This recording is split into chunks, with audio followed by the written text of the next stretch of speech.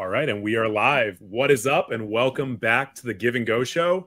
This is technically the first episode of our season 3, I guess is what we're calling it. My name is Griffin Queen. As always, I'm joined by Matt Modi and Matt Ferentinos. And for the first time ever, you're not going to see his picture on the screen, but he is here. We're joined by soon-to-be super producer. Right now, I would say average at best producer, but you're working on that. Elliot Chiatani. If you have interacted with us on Twitter or on any form of social media or in the comments on a YouTube video, you have likely seen comments from Elliot. He's a personal friend of ours. Very thankful that he's coming to help us out with the Give and Go Show as we move into this next season. Very thankful that he is dedicating time to this and really excited to see where this is going to go for the next season. If you are tuned in right now, whether you're watching us live or you're watching a recording of it, the show is going to be live going forward. We're going to be live every Wednesday night at 8:30 p.m. Eastern, 5:30 p.m. Pacific. So make sure you're setting reminders for yourself to tune in so that you can be here every single week. Give us your comments, give us your questions, maybe dog on us for some of our takes in the chat. We've got a lot that we want to talk about today. You know, obviously we're in between seasons. We are deep in the off season right now. It's a little bit of a dead time in NBA and basketball news, although we do have FIBA coming up. But we're going to talk about Summer League a bit. We're going to talk about some takeaways from Summer League. We are going to talk about some of the big trade buzz that's happening in the NBA right now. And if we have a little bit of time at the end of the show, we're going to talk about a potential Evan Mobley versus Paolo Banchero discussion. Whether or not we have time, that's going to kind of be determined on how this goes. We might have to save it for next episode, but if you're tuning in at some point, we are going to talk about Banchero versus Mobley. Kind of a weird thing that we want to do, but I think there's two sides of this.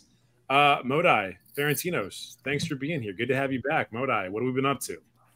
Not much. A lot of not much, actually. That was well done. A nice 2-minute ramble about everything about the Give and Go Show. Thought that was well done. I wish I had a more exciting life to update. I don't, so I'm just happy to be here.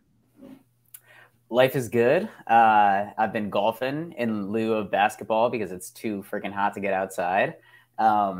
Spent a lot of money on a new club. Is golf not outside? Golf is outside, but there's virtual golf inside. That's okay. Also got awesome. it. Okay. I was gonna say golf is like definitive outside because there's no shade at any point.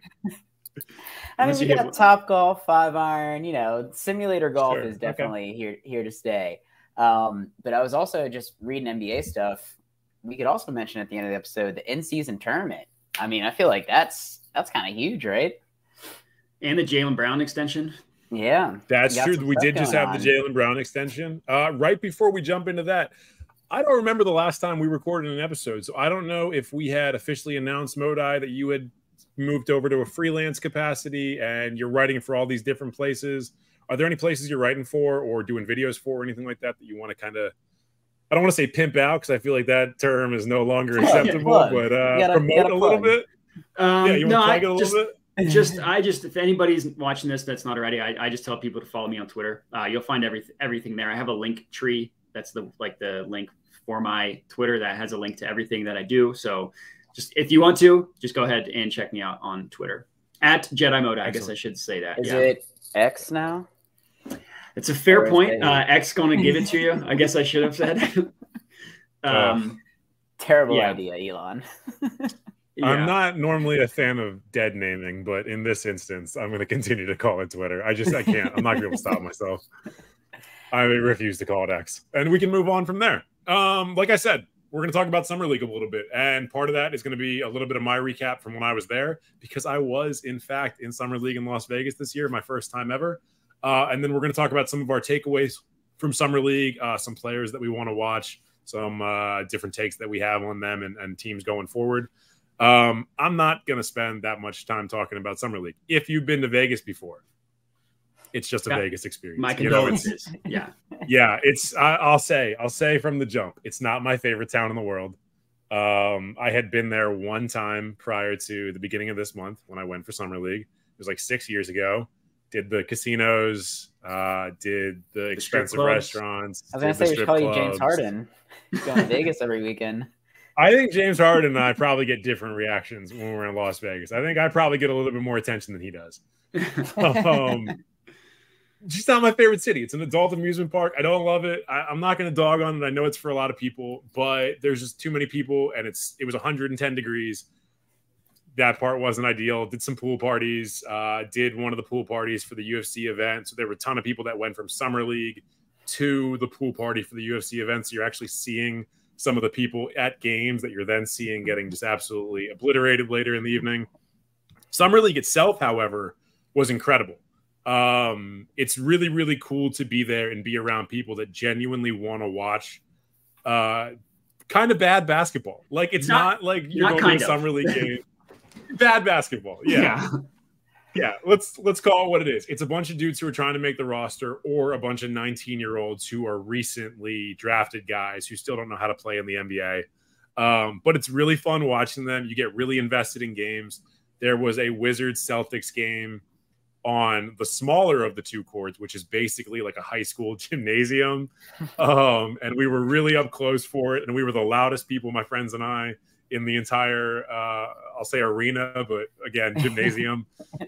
And the Wizards had a really great come from behind victory. And I don't think I've been as excited for Wizards basketball in maybe 5 years. Like, that was honestly the best Wizards game I've been to since John Wall was leading us to the playoffs. I mean, people are saying that's the biggest Wizards victory since John Wall Game 6 against the Celtics. People have been saying that. It very well might be. Like, I'm not going to rule it out. There's not a whole lot to get behind the past 5 years of Wizards basketball. But, you know, all in all, I would definitely recommend Summer League. I think I'm going to try and do it again sometime in the next couple of years, maybe even next year. Although I'm not going to go for 4 days again. I'm just going to do like a 2-day, 48-hour thing. 4 days in Vegas is too many days in Vegas. 1 day in Vegas might be too many days in Vegas, but hopefully the Give and Go show can be out there next year as a squad, as a group, as a band of miscreants, perhaps, and we'll have a good time. Probably be credentialed at that point. That'd be sick. Yeah, I would really enjoy that. Get a I would cool really little enjoy pass. I mean, I could just carry around one of these things, be like, "Hey, VIP, let me get in." I really like that your background actually like blurred that for you, just because of the way that's pretty sweet. Set up. Yeah, it feels very much like you're in the CIA right now. Well, so I definitely a little bit like the Fed. I want to get a room going with some posters and some more like basketball stuff going on in the background. So for the meantime, I'll have a blurry background. But I was curious, did you happen to see Wemby there? Because I would love to know what it's like for you to experience what it's like for me to look up at somebody as tall as you. I feel like that's like one of the only people you can do it with. Sure. So I was not at any point close to him. Like, I watched well, Brittany knows what happens if you get too close. yeah, she does. And, I mean, granted, Brittany's like 5'2". I'm like 6'5". I think he'd be a little. If I came up to him, he'd be like, "Oh, it's a teammate." No, not a teammate. The least athletic man you've ever met. I don't remember which game I saw from him on Sunday, but it was during the same time as the Celtics Wizards game. So I went directly from Celtics Wizards to Spurs, might have been Blazers, and I caught all of the third and all of the fourth. And so I was like all the way up in the nosebleeds for that. I didn't have like a good view of him. That was the game that he was like particularly dominant in. You know, he was like crushing it on both ends of the court. Yep. Spurs ended up losing the game, but not through any fault of his own, mostly due to how their roster is made up. I was, however, when I was leaving the Wizards Celtics game, I was, you know, maybe 2 feet away from Daniel Gafford. And I think Gafford might be a genuine 7-footer. If not, he's like a strong 6'11". And I was, you know, trying to dab him up and saying, "What up, Gaff," and all that stuff, and telling him that I wanted to see a triple-double with blocks this year from him, which we, you know, probably will not get. And that's a gigantic human being. Like, I've been near NBA players before. I've never been next to a genuine 7-footer. He makes me look like a child. Like, we're a different species entirely. He is a better species of person than I could even dream of being. Elliot's telling us in the chat that Gafford's listed at 6'10". 6'10" with shoes on, though. So say with shoes equals 7 feet. Or I'm about 6'6" with shoes on. There's a good gap there. Well, maybe it's one of those things like Dean Smith, when he coached UNC, never wanted to have a player listed as 7 feet tall. So they would always have someone at 7 feet, just list them as like 6'10" or 6'11". So maybe they're doing the same thing with Gafford. Well, that was Kevin Garnett's thing too. Kevin Garnett always referred to himself as 6'13" because he said that if he got listed at 7 foot, he was going to have to play center, and he didn't want to play center. He wanted to be a power forward. I think KD may have said similar things, but I don't think KD's as tall as Garnett is. But I mean, yeah, that was the thing. Like, if you were a stretch 5 before stretch 5s existed, you said that you were an inch or two shorter than you actually were. Yeah, must be a Kevin thing. It's Kevin Durant also must be a Kevin thing. Yeah, I bet I would be willing to bet Kevin McHale probably did it too. Probably, especially because he was another dude who wanted to play at forward, and they would often put him out there at center, which is why that dude had a lot of really grievous injuries. It sounds like Anthony Davis should have done that. Because didn't Anthony Davis doesn't want to play center? Yeah, he never wants to play center.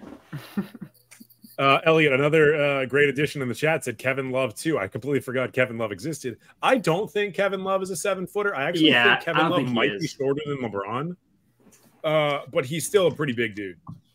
He was thick-bodied too in Minnesota. Yeah, he was. Minnesota Kevin Love played like a 7-footer, but he wasn't 7 feet tall. Google says he's 6'8", and I feel like you can add a couple inches, probably not 4. As we all know, you can't add 4 inches. 4 inches is a big deal.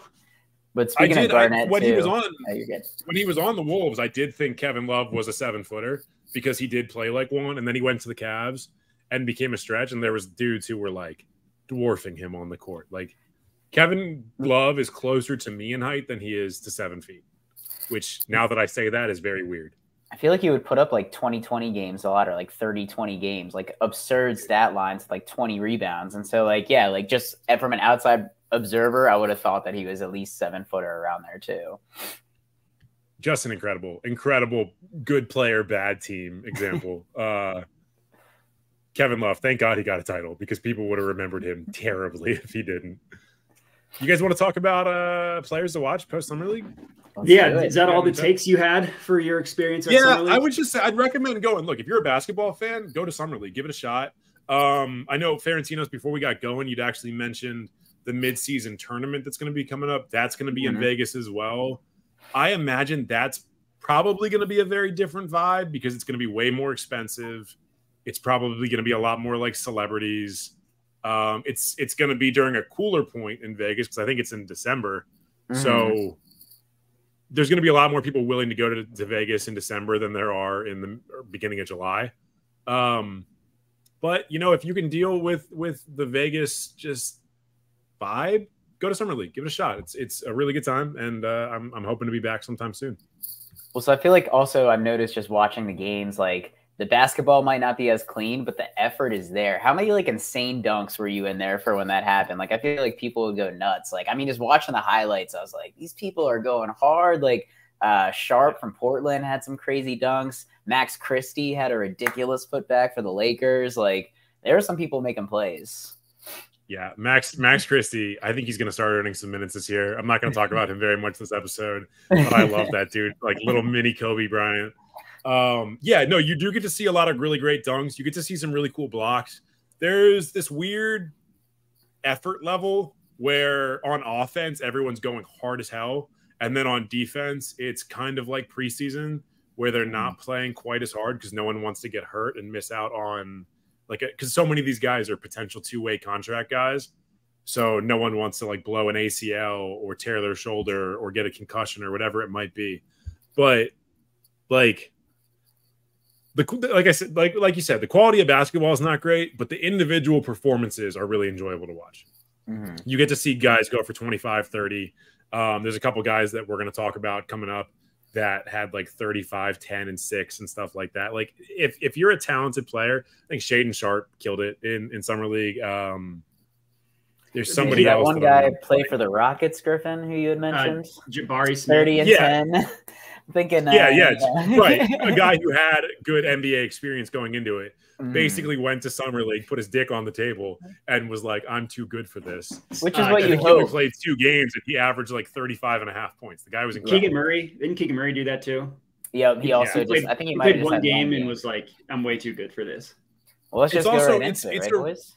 It's a really good example of 1 year of NBA experience is a massive, even if you're talking late first round guys who were drafted last year versus lotto picks who were drafted this year, like they're a completely different breed of player because you just get so much better just through 1 year of playing in the NBA, even if you're not touching the court, because it's all you do. You don't go to class. You don't have another job. You're not at the point where you have massive sponsorship deals or things like that. Like, you just work. You're just hooping. Yeah, we saw what Cam Thomas did in the NBA. He probably put up like 70 points in summer league, and like he did good in the NBA. Still lose though. He would still lose those games though. Let's call it what it is. If Cam Thomas is putting up 70, you're losing by 40. Wasn't he the co-MVP like 2 years ago? Cam Thomas. I think he was. Yeah. He might have last year. Yeah. One of the years. It was last year. I think was his first year in summer league. And yeah, like he had some insane games, but I mean, it just shows like you hope guys that have NBA experience just dominate in summer league, and then anyone else, it's like, you know, if you're working on a jump shot, let's see the jump shot. Like this would be the Ben Simmons shoot threes game, which he probably should have been playing for the Nets, to be honest. Well, hey, Ben Simmons is getting healthy. Oh yeah, don't want to get him injured before he gets healthy. Yeah, I don't remember what team he played for. Might have been the Bulls, but Jabari Parker was there playing. Jabari Parker's been in the NBA for 8 years. He was at Summer League? I don't know if Jabari Parker touched the court or not, but he was on a Summer League roster. Like, he was there with the idea that he would play. And that dude legitimately has spent almost a decade in the NBA. Kendall Marshall, like 6 years into his career, was playing for the Sixers. He was like their starting Summer League point guard. Yeah. I mean, look, there's some dudes who come out of like Wisconsin and Minnesota who have been playing college basketball for 11 years and are 31 years old, and they'll play their first Summer League games, and they're beating up on 19-year-olds. Yeah. So you see all types. All right. Any you guys want to do some takeaways? I was going to say, any Wisconsin or Minnesota guy that is our 3 players to watch from Summer League? Not for me. Never me. I am fully out on Wisconsin guys. Frank Kaminsky sucks. Sam Decker. Wizards, whose name I'm going to blank on, sucks. Oh. Sam Decker sucks. Johnny Davis.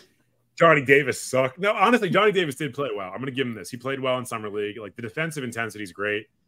I just don't think he's an athlete to the level he needs to be to compete in the NBA. And I hate saying that because he was a top 10 pick by my favorite team, but he doesn't have it. That's one takeaway for me. He's not going to be an NBA. Johnny Davis doesn't have it. Just take a fork in him. He's done. I don't think he's gonna. And look, make sure we timestamp this one out. Yeah, let's timestamp this one. If at the end of this season, Johnny Davis is averaging like 22 and 7 or something like that, you guys can make fun of me and my like Mickey Mouse ears that are going on right here. Just like the Lakers championship. Just like the Lakers' most recent championship. Yeah, that's exactly why I'm doing this. That's frustrating. All right, you guys, let's move on. Let's talk about some takeaways. Let's talk about some players we're interested in. Modi, this was your idea, so I'm going to let you lead this one off. Sure. So this is kind of low-hanging fruit. This one's obvious, but the player I'm excited to watch post-Summer League, Cam Whitmore for the Houston Rockets, the Summer League MVP. I was like, before Summer League, I mean, this was a huge story, so I'm not the only one that's saying this, but just shocked at how far he fell. And it does pain me to think, like, I guess Daryl was trying to trade up during that fall, but obviously there was no, as he's flying in the draft, obviously there's no dice. Obviously, also, he looked great being Summer League MVP. And I just think in general, the Rockets are going to be interesting because they have like 7 young guys that need playing time in order to develop. But then they also signed Van Vliet and our favorite player, Dylan Brooks, because their top 4 protected pick goes to Oklahoma City. So they're not trying to tank this year.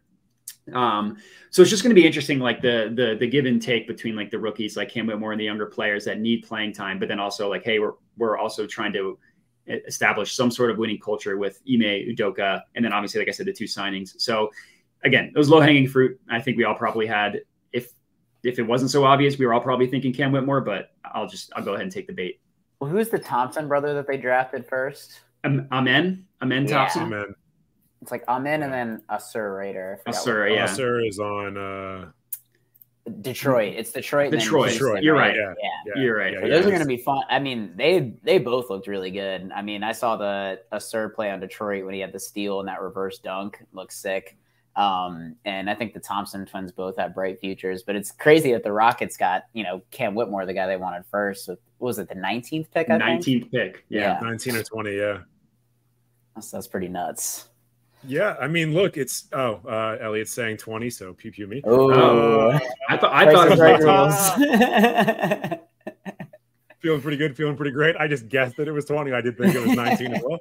I mean, look, good pick. Not on my list purely for the reason that you said, because we all were going to suggest Cam Whitmore. I think basically everyone around the NBA was. I think we were predicting a drop. We were not predicting a drop outside of the lottery, especially not to somewhere like not to 20. I was thinking this guy was going to be, 10, 11, 12, whereas he was projected at 6, 7, 8. But there were character concerns. There are, I guess, some injury concerns. There are concerns on whether he can actually play winning basketball. And Summer League's not going to answer that question.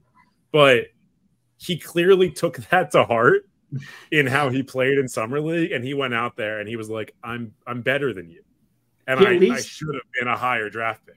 He at least has NBA skills. To be determined whether that, like you said, will translate to actual winning for a team that's – I mean, they're not going to be good, but they're actually going to be trying to win.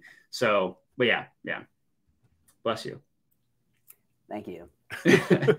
I mean, look, if the Rockets need to be like a 30-win team this year. Let's just acknowledge that. Because otherwise they're going to have a bad pick and it's going to go to OKC, and that's not what they want. He could be a big part of them getting over that 30, 31, 32, 33 hump. He could also be a detriment to the team because there's so many guys on that roster that kind of do the same thing. It's a lot of score first dudes who are all going to be really great complementary pieces on other teams. But the question is, how are they going to make it work on a Rockets team where you've got 7 to 8 like bona fide scorers and only one ball to go around? And this is not like a Kevin Durant, James Harden, Kyrie Irving situation where these guys have 12 years of NBA experience and they've all been MVP candidates or MVP winners by the time they're teaming up. Like, this is 20, 21, 22-year-olds who are trying to get max contracts. I think we're going to talk about this a lot when it comes to the Rockets over the next couple of years, and we might talk about it a little bit when it comes to the Thunder as well.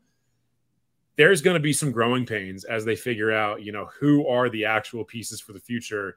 Cam Whitmore very well could be one of them, particularly because he's going to be on a lower contract than their lotto picks are. But I could also see him being moved since he's on a cheap deal sometime in the next few years. Yeah, he could be like the prize of a consolidation trade. If they're like, going in for a superstar, he could be like the Mikal Bridges. Yep, absolutely. I was going to say, Modi, I would be more inclined to trade Harden's fat ass over to Houston and get some of those players. I feel like they would develop well in Philly. He tried for 6 months to leak that he was going to go to Houston, but it turns out they didn't want him. A ninth bona fide scorer that they don't need. Although, I mean, he would set guys up, but he would definitely would he hurt their development? Do you think Harden would hurt the development of the young Rockets, or do you think he'd help? I think spacing, or you go ahead. Well, no, I think it depends what he wants to do. Like, he apparently was frustrated that he took a backseat to Embiid this past year, even though he's an incredible distributor. So if he wants to play like Harden ball, where it's just 5 out and he just does whatever he wants, then that's horrible for your development. That's the whole problem with Russell Westbrook and all his teammates in Oklahoma City, that they like Oladipo was horrible and then he got out of Oklahoma City and then he was good. So it just depends on what Harden wants. Sure. And what Harden wants is always a big question. Ferentinos, your thoughts? I was just going to say, yeah, I mean, like, if you want players to develop ball skills, like, I feel like having such a ball dominant point guard wouldn't be the best. Maybe like flowing in an offense and spacing and where to be would definitely help. Cause I mean, Bruce Brown, I've talked about it many times on this podcast. Those Nets, when like KD and Kyrie were hurt, when Harden was leading the team, they were fun to watch with the Harden, Bruce Brown, Joe Harris thing that they had. Like that was fun to watch. But I mean, if we're ready, I'm ready to throw out my rookie before it gets taken. I thought it would be the first pick. But Keontae George from the Jazz. He's on my list. He's on my list. Yeah. He looked really good. Was kind of a surprise pick because their first pick, I think the number 8th pick, didn't play because of injuries. But he averaged 21 points a game, 6 assists, had really good efficiencies, 52% field goal percentage with 44% from 3. Definitely looked more polished than he did at Baylor. He's got a silky smooth jump shot. And I will give credit. I was watching a YouTube video from this guy, Jim Arrange, who did like a breakdown on a lot of the NBA rookies and stuff. And it brought to my attention that like, not only is Keontae George really good, just a pick, like I feel like the Jazz hit on a lot of their rookie picks.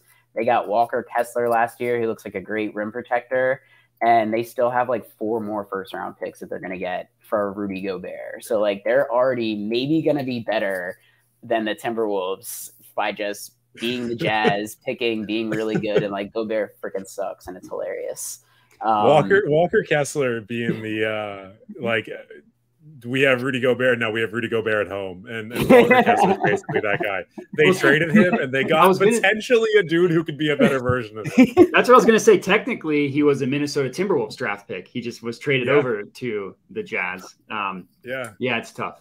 I mean, that Timberwolves trade was rightly roasted at the time, and history has been correct. Not by all of us. Not everyone roasted it. Some of us were like, this could work.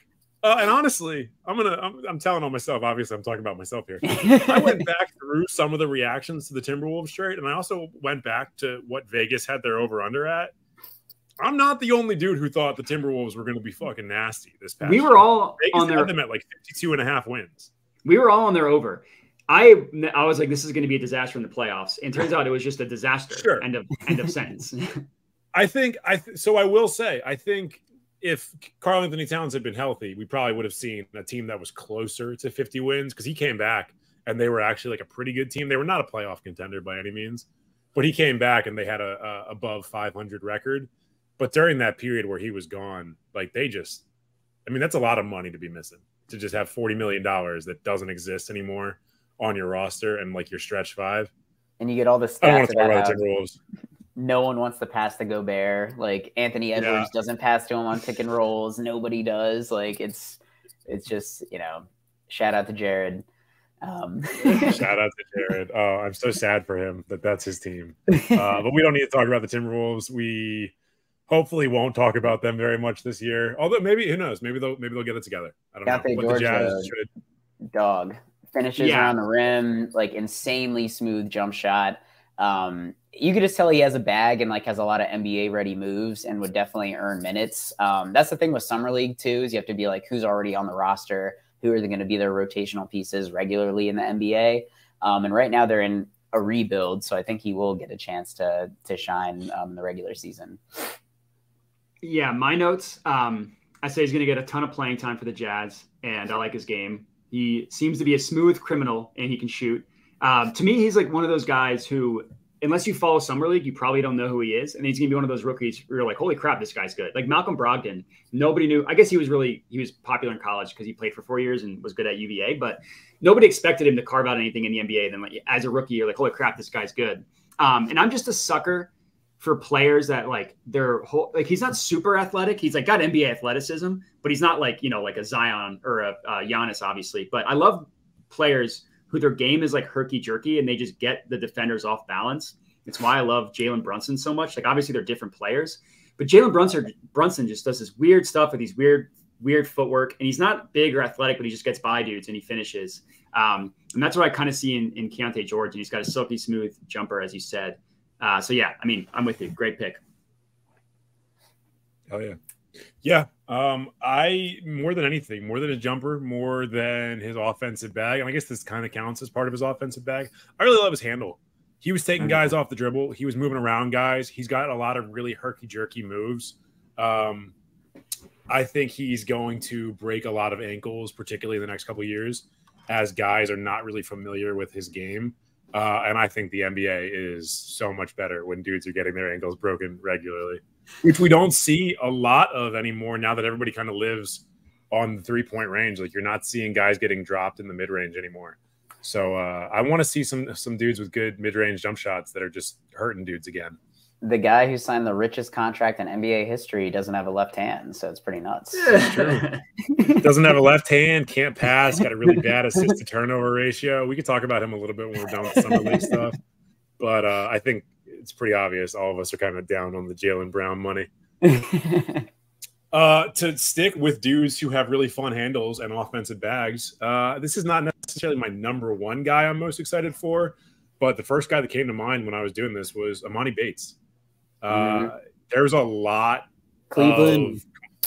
yeah, there you go. Cleveland right there. there were a lot of complaints about him coming out of college. You know, he was not the guy that he was rumored to be coming out of high school. He was the #1 prospect coming out of high school. He is 6'8", I think, and he's only like 170, 180 pounds.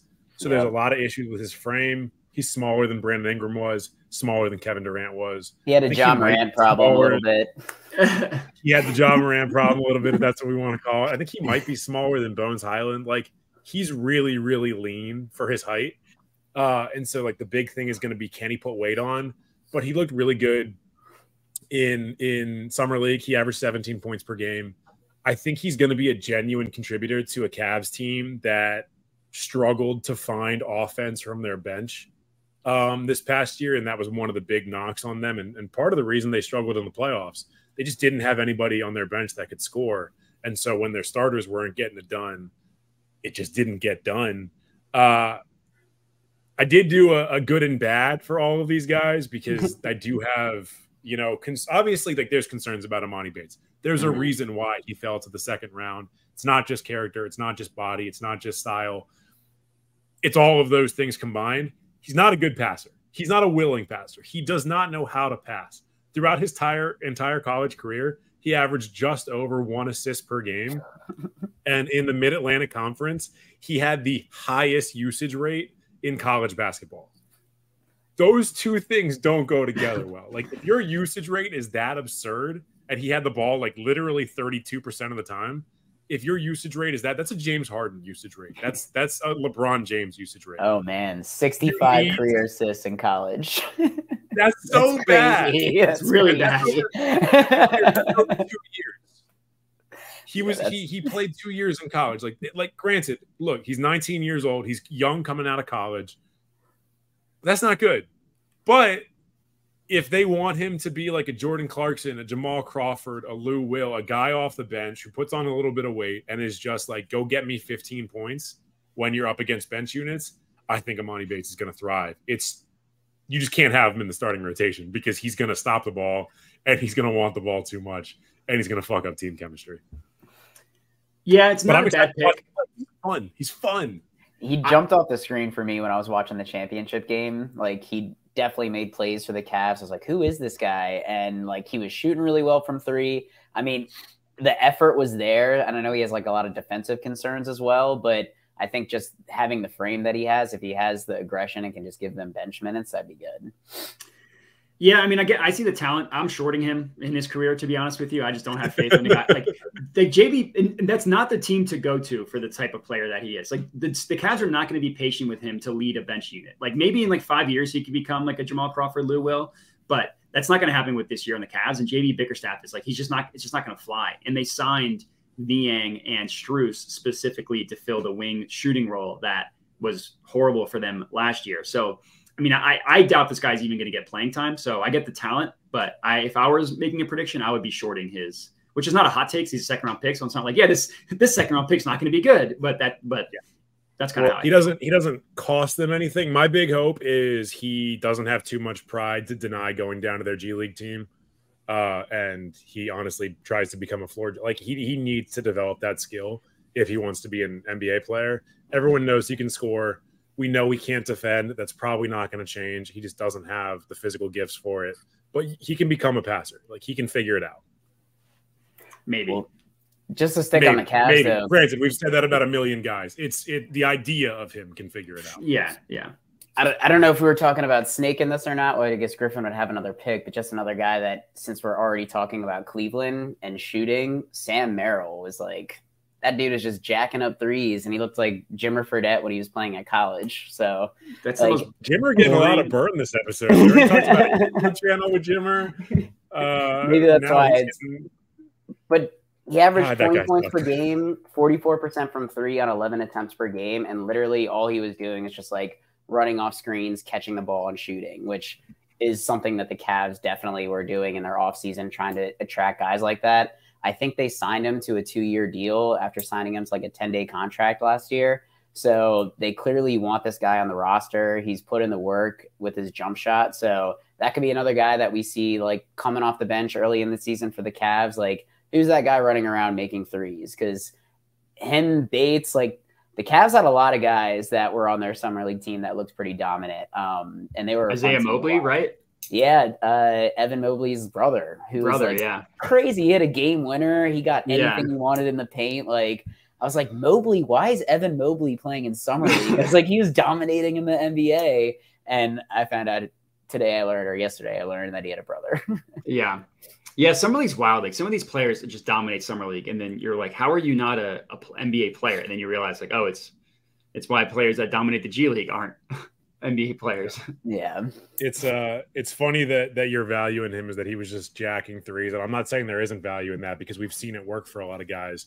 The Lakers had a guy that they were carrying on their summer league team and their two-way contracts, Cole Swider, who literally all he can do is jack threes. He's bad defender, bad distributor, bad ball handler. Can't do anything else. Jacks threes.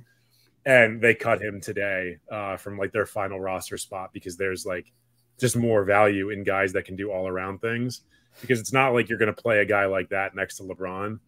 You're going to play a dude who can score in other facets next to LeBron, because you're not going to give that amount of pressure to a 22-year-old, 4-year college guy. But I mean, how many players have made a career literally just from running around and shooting? Like Kyle Korver, JJ Redick, Steph Curry. No, I'm kidding. Steph Curry. Klay Thompson to the 100th less percentile. and less though every year. Klay Thompson was an all NBA level defender though. Yeah, I mean, that's true. He was the best wing defender in the league for a few. But like Max Strus just got paid $80 million, literally because he can run around and shoot. Yeah. Like that I think is becoming so underrated, especially like if you're like a deep shooter. Like that's why Eric Gordon was so valuable for the Rockets, because he would shoot a ton, and he would shoot from like not just the 3-point line, like behind it. The 4-point line is what the coaches call it. Yeah, I mean, it's a valuable skill. I mean, literally running off screens and shooting can be very valuable. Well, there was a NBA thread, I think, on the NBA discussion subreddit, like a few days ago. There was like, what's going to be the next like Moneyball-esque development in basketball? And a lot of people had a lot of ideas, but one person was like, it's going to be the return of specialists. Like, you're going to have everyone thinks that everything is going to be like 6'8", 6'10", long, lengthy boys that can do a little bit of everything. But we saw that this past year with the Raptors, and it doesn't work. So maybe you're going to get a return to a bunch of guys that just shoot. Maybe you're going to get a return to guys like Tyus Jones, who are genuine, like pure point guards. Maybe you'll start seeing guys like it's not necessarily going to be everyone has to look like Pascal Siakam or Giannis in order to be on an NBA roster. I think you need to be an incredible shooter to make that work. And you need to be able to do that stuff where you're running off screens for, 35 to 40 minutes a game. But there's definitely value in it if you can make it work. It's just you've got a long road ahead of you if that's your game plan. Yeah, I was going to say something, but I forgot. So if it's valuable, it'll come back to me. You guys ready for, technically this will be my third one?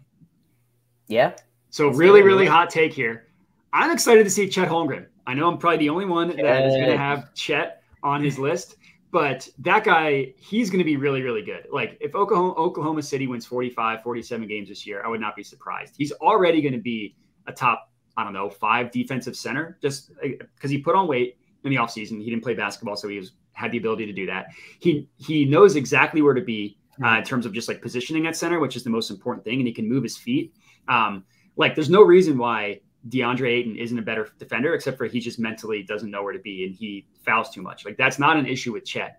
And then offensively, he could just do so many things. Like he can run a pick and roll with him. He could be the ball handler if you want to do like an inverted pick and roll. He's just so versatile. And like him and thank you, Elliot. It was Elliot's pick. Thank you. That's good to hear. him and SGA are going to be so much fun to watch. And you hope that he plays enough, because obviously they're going to be super and they should be like super careful with him coming off the foot injury.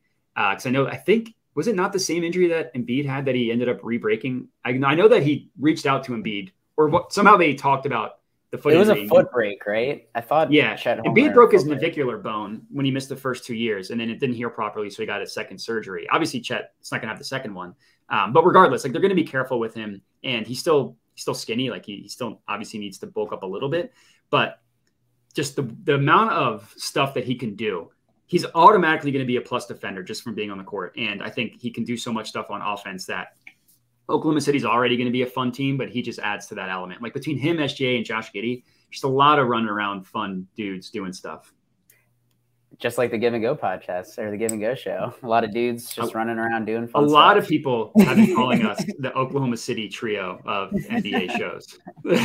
But like the current NBA or OKC Thunder trio, right? Not the OG. Correct. Yeah, not the OG. Because is the OG trio? Is it Harden, Westbrook, and KD, or is it KD, Westbrook, and Ibaka?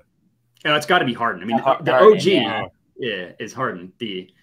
I don't know what to call it when they traded him. And you could be the Ibaka. Get Elliott. I'd like to be the Ibaka. If I'm being honest with you guys right now, I'd like to be the Ibaka. I don't know if you've seen what Ibaka looks like in sweatpants, but I'd like to be the Ibaka. We all aspire to be, but Matt, I was reality one day. For the early season 2 Give and Go show listeners, I said that Chet Holmgren would lead the Thunder to the playoffs last year, and then he broke his foot like the next week. So I also thought the same thing when watching him in Summer League last year. Like, just knew he was going to be an undeniable talent. Like, obviously not the impact player of like a Jokic, but just like having a dude that's that big and can do so many things on offense, it really does like open up just the potential. And the way that OKC has playmakers and develops players there, like there's no reason to say that he won't develop into an all-star. And yeah, just like SGA continuing to be one of the more dominant shooting guards in the NBA, like they are going to be a lot of fun to watch. Can I say, Modi, no, I feel sorry. a little bit insulted that you said that we weren't going to have Chet Holmgren. The only reason I don't have Chet Holmgren on my list is because, and maybe you did read this because we did talk about it in the Discord. I told myself I wasn't going to have any lotto picks. Oh, I was being sarcastic. Okay, all right. I couldn't pick up on it. Yeah, I think Chet's going to win Rookie of the Year this year, and I think Chet Holmgren is. And I'm not saying he's not going to become this guy, but I think Chet Holmgren this year is going to be the guy that people think Wemby is going to be this year, where he completely reshapes not just the offense, but really genuinely the defense for his team and takes them from being, a good team to a great team. Obviously, it's going to be dependent on health. Obviously, that OKC team is already very good. I think they won 40 games this past year when they were predicted to win like 25. But Chet is going to be the difference maker in whether or not this ends up being a title team. I agree with you guys completely. I think he's going to be incredible. I'm so excited. I think he might be the player I'm most excited to watch in the NBA this year. Ahead of Scoot, ahead of Wemby, ahead of Brandon Miller. Like, I want to see what Chet can do with SGA and Josh Giddey and Poku and the rest of that roster. How good did Scoot look, though? Scoot's awesome. First few minutes. Oh, that was so dope. Yeah, his first few minutes. I mean, he got hurt, but like all you could see. Yeah, they almost immediately shut him down. But yeah, he looked incredible. I think Scoot is going to be an incredible player. I just don't think year one on a Blazers team that doesn't know who they want to be at all is necessarily going to be the year where he's the guy. Whereas like the Thunder know who they are. They know who they want to be. They're ready to contend today. They're not talking about tomorrow or 2 years from now. They're that good team that, yeah. I just don't think Wemby's going to play enough as a rookie. Like the Spurs know that this isn't their year. They're going to be incredibly careful with him. So right now, Chet has the second best. Sorry, just real quick. The second best odds to win Rookie of the Year behind Wemby. Chet is the second favorite. To confirm, just on that point, just like all NBA and MVP and all that, I think we already may have talked about this. Rookie of the Year is also going to have the 65 game requirement, right? I think, yeah, or 68 or whatever it is. I think it's 65, and I think they all 65? Do. We can have our Then I would actually bet money on Wemby not winning. I'd bet money on. Yeah, I think it's. I mean, it might not bet money on Chet because of that, because they might be really cautious at the beginning of the year.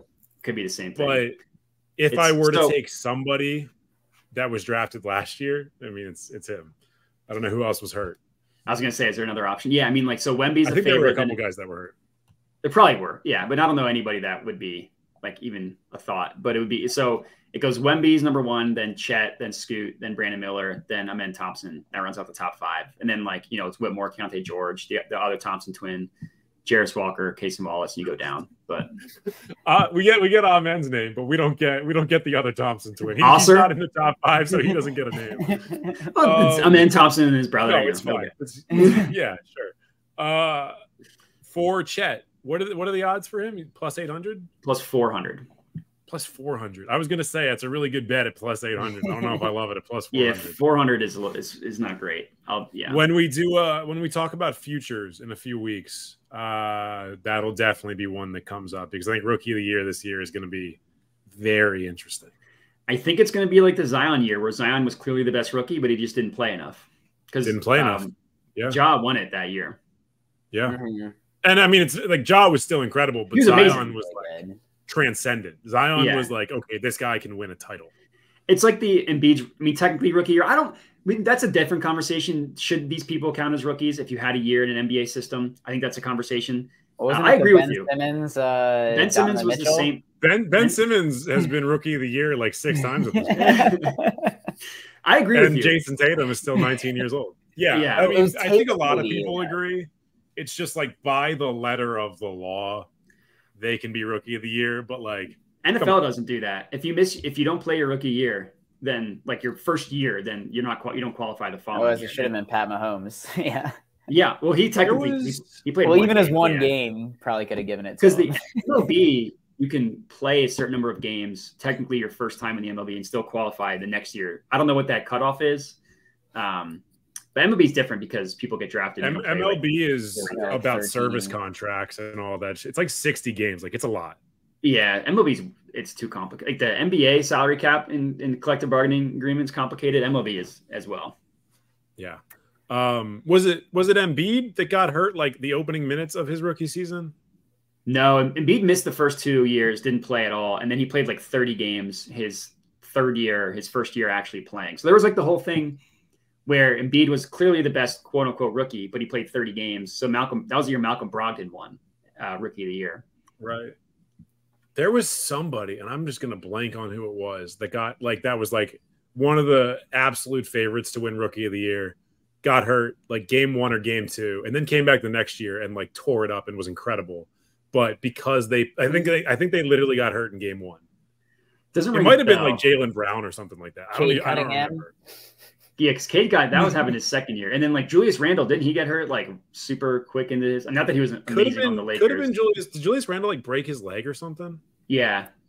But it might have been Julius Randle. I might be thinking of Julius Randle. I'm not sure. I don't know. I'll have to look. I'm sure I could find it later. I'm not going to do it while we're doing this. Obviously, we got to continue with our summer league stuff. Am I next? Is Matt next? Who's next? I've done my 3 are taken. So okay. I was going to go honorable mentions at this point. I've only given. Okay, Randall did play. I've only given one guy. What are we talking about? Honorable mentions. No, that's all I have left are honorable mentions. So you go ahead. Let's get 2 years, Griffin. I think I've given 2. And Elliot, Moda, you may have just said that I interrupted you. Elliot did just confirm Randall played 1 game his rookie year. So that's probably who I'm thinking of. Of course, I'm thinking of a Laker. I'm going to stick with the Lakers. And my guy that I first clued on, he's number 1 on my list. I don't know if he's the most exciting, but he's my number 1 guy. Colin Castleton from University of Florida. He was undrafted, kind of similar to what Redneck Kobe was for the Lakers. I think part of it was because he wanted to be undrafted. 6'11", 230-ish pounds. He signed a 2-way with them this year. His last year at Florida, he averaged 16, 7, and 3. He had the 11th most blocks in the entire NCAA. His last year, he also had the most in the SEC, and he was one of the most efficient players in college basketball. Like the dude lit up the stat sheet in 2023 for college basketball. He also looked incredible in summer league. There were some moments where it seemed like he didn't know where to be on the floor. But for his position, he's a slightly undersized center, a little bit too big for power forward. So he's a bit of a tweener. He can pass, he can score, he can defend, he gets blocks. He's a good rebounder. He's basically, if he wasn't 23 years old, he's exactly who I would want the Lakers to draft in the first round to be a backup to Anthony Davis. Granted, he's 23, so there's a little bit more of a cap on his development. But that also might be a positive for a Lakers team that's contending maybe just this year, like going forward for the next few years, because he's already a grown man. Like he's not coming in at 19 and having to get adjusted to the size of the league. He kind of is who he is.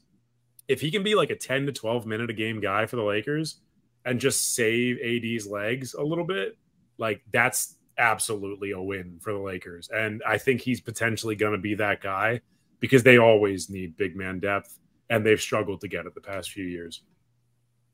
2 comments. Number 1, I'm going to go ahead and guess someone named Connor Castleton is white. That's just Colin Castleton, which is actually even whiter than what you said. That's what I meant. Yeah, that's what I meant. Yeah, it's an even whiter name than Connor, but yeah, he's absolutely white.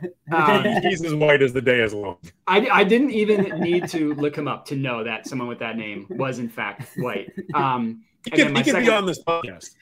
Yeah, he could. But then my second actual point was to the point about him being an older rookie. Like that was kind of Austin Reeves. Like not that he's going to be as good as Austin Reeves, but he was an older rookie. Took a huge step forward his second year. So yeah, I mean, to your point, just about someone coming in late, and yeah, his ceiling's not going to be like a whatever top 5 player, but he doesn't need to be for the role he's going to fill. Nice. I mean, in the West too, you still look at the Nuggets as the top dogs. Anyone to help slow down or be a thorn in Jokic would be positive for the Lakers. And yeah, like to have someone to come in to spell AD in the playoffs and not be a complete negative would be a huge, huge thing for the Lakers. And someone just to rack up fouls because Jokic is just going to foul out whoever guards him. Mm-hmm. Yeah.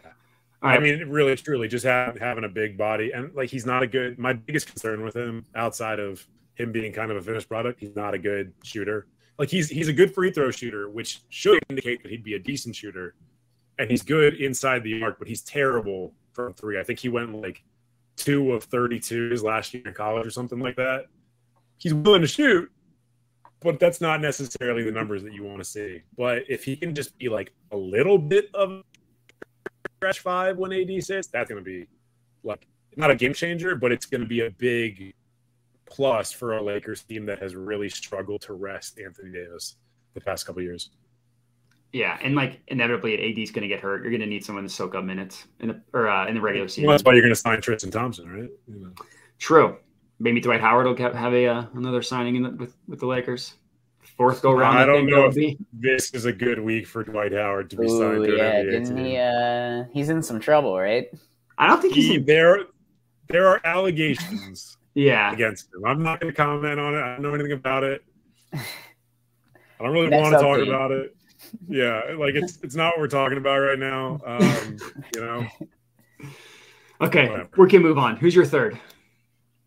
My third, a guy that probably is not on any of your radars, and honestly, truly shouldn't be on anyone's radar. He might be on Elliot's radar because he did play for the Raptors at one point. I'm not good at pronouncing his last name. Justin Champagny. Oh, Champagny. His last name is spelled Champagny. Champagne. Is that how you pronounce it? So I was at the Summer League game, Celtics Wizards, and the in-arena announcer couldn't announce it. And I'd like at this point, like just change your last name to Champagne. It's so much cooler. Just change your last name. I think either he has a brother or this is the same guy. He used to play for the Sixers, so it's Champagny. He might have a brother because I think he's played for the Celtics in very limited minutes and the Raptors in very limited minutes. Okay, you're right. He's been in the NBA for a few years. Julian Champagny was on the Sixers, now is on the Spurs, is who I was thinking of. Got it. Okay. Honestly, 3 in the league. 22. He signed with the Celtics, I think, last April. So he didn't really get any burn with them. Like I was saying, I saw him on the smaller court between the Celtics and the Wizards, and seeing him up close, he's kind of one of those do-it-all guys that the Celtics somehow manage to find for their bench units all the time. And I don't know if he's necessarily going to be that guy for them this year because they've already got some of those guys. But in a reality where maybe they're making some trades of their bench units or whatever, he might be that guy for the Celtics. He can kind of do everything. He can rebound. He's got good size for the position. He can score. Elliot says he's so good. So maybe because he played for the Raptors. That's probably what, yeah. He's a good summer league player. He's not like an NBA starter or anything like that, but he's a guy who can genuinely ball handle. He can genuinely pass the ball. He's 6'7", 210. Like, he's built really well for what they might need for him. I know that I was shitting on like long switchable wings not even 10 minutes ago, but like he's a long switchable wing that they might be able to get some production from. Yeah, Elliot just mentioned he can give you 3 to 7 minutes, no problem. If he's giving them 7 minutes for where he was, like that's an absolute win for the Celtics. Is he going to be the most exciting guy in the NBA? Probably not. But is he value that I think other teams probably should have looked at? Absolutely. And they may have, but the Celtics, because they're the Celtics and they always get these guys, they got him. Yeah, they just do everything right. The Nuggets drafted another big white guy in the second round. That's pretty good. Hunter Tyson. Dude is Hunter Tyson is another. That's a confusing name. Like that could be the whitest name. Like that's a down south white name. Yeah, could be a hot girl name too. If you told me your name was Hunter Tyson and you had like a southern drawl, I'd be like, oh yeah, like you hunt muskrats and are dating your cousin. Like absolutely. Yeah, all I'm saying is if you look up the name Hunter Tyson, the face matches the name. I believe you. I really do believe you. The stats match his game, which is 21 points per game, 6 rebounds, with 54% field goal percentage and 50% from 3 with 7 attempts per game. So this was the Nuggets that got him? Nuggets in the second round. I think their first round pick was also great. They found a lot of their Nuggets team in Summer League was good. They definitely added some depth to what they kind of needed when they just had Christian Brown, Bruce Brown, who now is gone. So like they needed other dudes to kind of come in. Like I could see Brown. Bruce Brown. No, it is Brown. It is Brown. It's spelled Brown. It's not Braun, right? It is Brown. Pronounced Brown. Yeah. Yeah. It amuses me that they've got 2 different Browns who could not be more dissimilar guys. He was actually sitting right in front of me at Summer League. Really? He was Christian Brown was maybe. Is his mom attractive? Yeah. Oh, you're implying that she's attractive. I don't know what his mom looks like. His mom was not there. Oh, you don't remember this on the draft? Oh. No. Was it for Christian Brown? Yeah. Well, that's an easy Google search. Well, he was there. Brown. He's like a pretty big dude. He was sitting next to a dude who looked like Michael Porter Jr. Michael Porter if you made him like Modi sized. Like he was like 6 foot tall Michael Porter. So I know Michael Porter's got like a big family. Does he have any really small brothers? Like, do you guys know about? Is this the fact? I know he has a brother. I don't know if how tall his brother is. I've been meaning to look it up, and I'm just reminding myself of it now. This guy was like a fucking like mirror image of Michael Porter, but smaller and with more tattoos. And I think he may have had gauges. I might be misremembering that. Well, for you baseball fans, Ellie De La Cruz has a brother who's like 7 inches shorter than him. So it's very much possible that Michael Porter Jr. just has a tiny brother. Did you see the De La Cruz thing yesterday? Little tangent. On the scoreboard, he was on a game and he got robbed from a home run on his first at bat. And so it said, Ellie De La Cruz almost hit a home run. And then on his next at bat, he just crushes one. Like I saw he went yard or something. Yeah, and it was like right after the scoreboard was like almost hit a homer. Well, I don't know if you guys saw this similar to that, and then we can move on because I know this isn't a baseball podcast, but something similar happened to Bryce Harper where he was at bat, and they were like, yeah, he just hasn't been doing a good job of getting the barrel of the bat. He's got 2 weak grounders. Literally, as the announcer was saying that sentence, he hit 1 yard.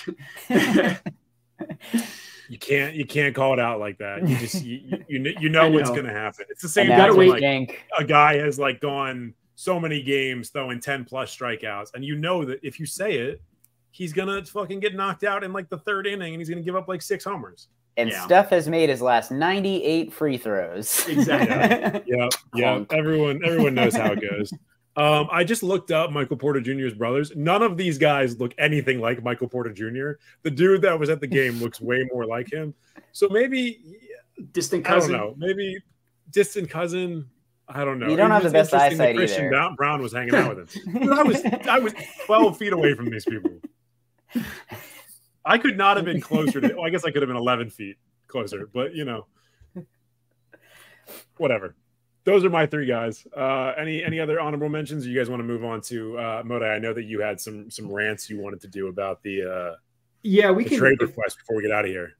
hour. So, I mean, I could just rant and we could get on out of here, or we can save it to next week. My only honorable mentions we already talked about. It's two guys that played last year that played very little summer league that immediately proved they were too good for summer league, and Jabari Smith and the guy from the Kings, Keegan Murray. That's the only people. Only other shout out. Yeah. And Jabari Smith had a game-winning 3, right? Like that was insane. That was a really cool highlight. Yeah, I think Griffin said 35.5 in 2 games, right? Yeah, he shouldn't have been. I mean, like, it's probably good reps for him to be there. He didn't need to be there. I think he proved very quickly he didn't need to be there. But honestly, that's like a good thing to do for your team, to be there with the younger guys, some of whom are actually probably the older guys, and just, you know, get some reps against some potential NBA players. Yeah. So what do we want to do? Do we want to save the trade talk to next week, or should I just get? How long is your rant? I'm going to ask you how long. It's not going to be that long. It's not going to be that long. All right. Well, just in the event that there is a trade that happens in the next week, let's get the rant now so that we can talk about it more next week, and then we'll get out of here. I'm ready to listen. So here is a quote from Damian Lillard in 2019. I do want to win a championship, but it's the other stuff that means more to me. It's almost like I'm not willing to sell myself out for that. 4 years later, he is. What just happened? It's on you. You're on the big screen. You're on the big screen. You're on the TikTok camera. Oh, okay. I didn't do. That's too close. That's too close. You can see all my pores. I didn't. Whatever happened, I didn't do it on purpose. I kind of like that. Okay, you can go back to it. I thought I did something wrong.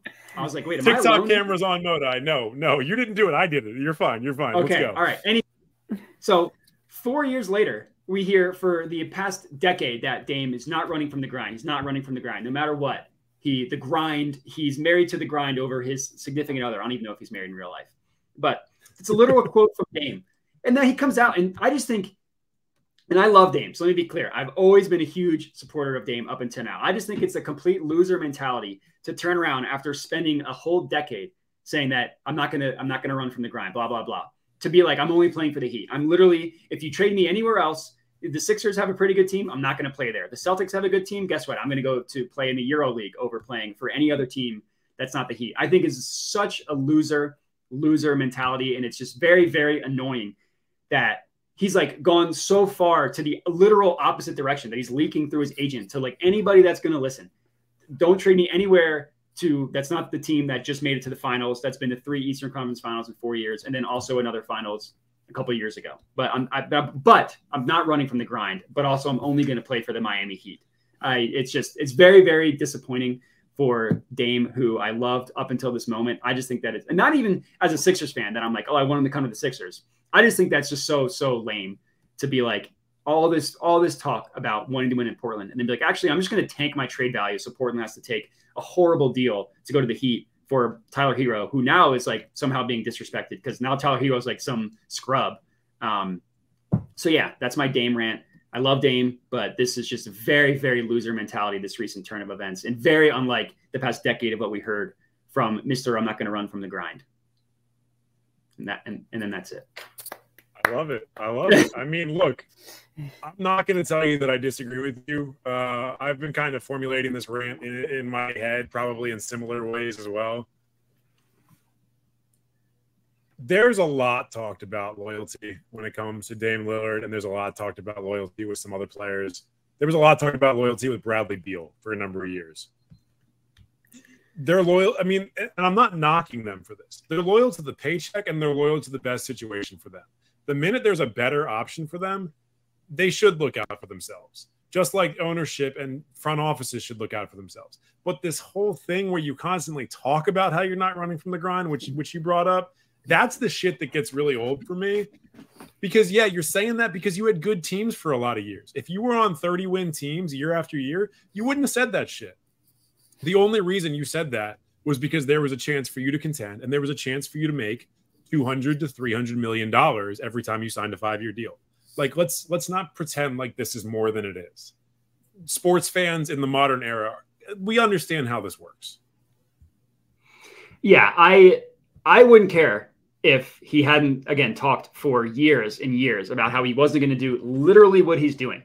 I mean, how many players has he roasted for doing exactly what he's doing? Like, I feel like he's had not like maybe not directly calling these players out, but like the LeBron, the Kevin Durant, all that stuff. I feel like there's tweets where he'll like, people have definitely posted on like our NBA of him tweeting at something where like you see one of these superstars demand a trade or something, and he's just like, oh, like if only everyone was like me. Like there's always like a good press PR or a good PR piece about Dame wanting to stay loyal to Portland after all that shit happens, and then he does this. It's like he's just got his drafts ready to send to Chris Haynes the second superstar request a trade. I'm pretty sure he roasted Kawhi and Paul George. I'm almost positive that he did for them teaming up together in the Clippers. I'm pretty sure like directly called them out. He made this part of his brand. And if this is your brand, then you're going to have to take the fallout when it stops being your brand, because then everyone is going to litigate everything you've said for the past, 12 plus years. Yeah. And a lot of that he's probably not going to deserve, because for a long time, I'm sure it was true, but the minute it stops being true, like, yeah, we're going to go back and we're going to dig up your old tweets and we're going to fucking tweet them at you whenever you say some dumb shit now. And I love Damian Lillard. Like, I love watching him play basketball. He seems like a cool guy. He's absolutely, like, gun to my head, if I have to choose between Damian Lillard or Bradley Beal to be the franchise centerpiece for my team, I'm choosing Damian Lillard 17 times out of 10. Yeah. But, at this point, you're not that guy, man. You're not that guy. You're not that guy, pal. You're not that guy, pal. So that's my Damian Lillard rant. Harden, I feel like there isn't much to say anymore. Like, he's just low hanging fruit to roast at this point, so it's not even fun or creative. Get the fat suit. We'll see what happens with them. Obviously we've got 2 months before the season begins. So it's still a lot of time for things to change. It's a lot of time for him to go elsewhere or for him to reign. Same thing for Harden. We will see. But I just hope whatever happens, it gets done soon so that we can stop focusing on it and we can start looking at finalized version of what the rosters are going to be. Yep. All right, Elliot, I think we're ready to get out of here. If you're tuning in to this entire episode, we appreciate you so much. Whether you're watching us live, watching us on YouTube, listening to us on Spotify, Apple Podcasts, Stitcher, which I'm sure is going to funk sometime in the next couple of weeks. Wherever you may be consuming the Give and Go show, we appreciate it. We hope you hit either the follow or the subscribe button. If you're on YouTube, comment below. Let us know what you thought about the episode and let us know what you want us to talk about on future episodes. Also, if you ever have any mailbag questions you want to send our way, send that to giveandgoofficial@gmail.com. If you pay attention to that inbox, we will absolutely bring it up on future episodes. And final ask, if you're not currently following us on Twitter or on Instagram, you can see them at the bottom of the screen at Give Go Show on both Twitter and Instagram. And we're also on TikTok at The Give and Go Show. Follow us anywhere. Follow us everywhere. We appreciate it no matter what. And we will be back next Wednesday, 8:30 p.m. Eastern, 5:30 p.m. Pacific. We will see you then. Modi, Ferentinos, Elliot, appreciate you guys. We will see you next week. Can't wait. Peace. Have a good one, boys.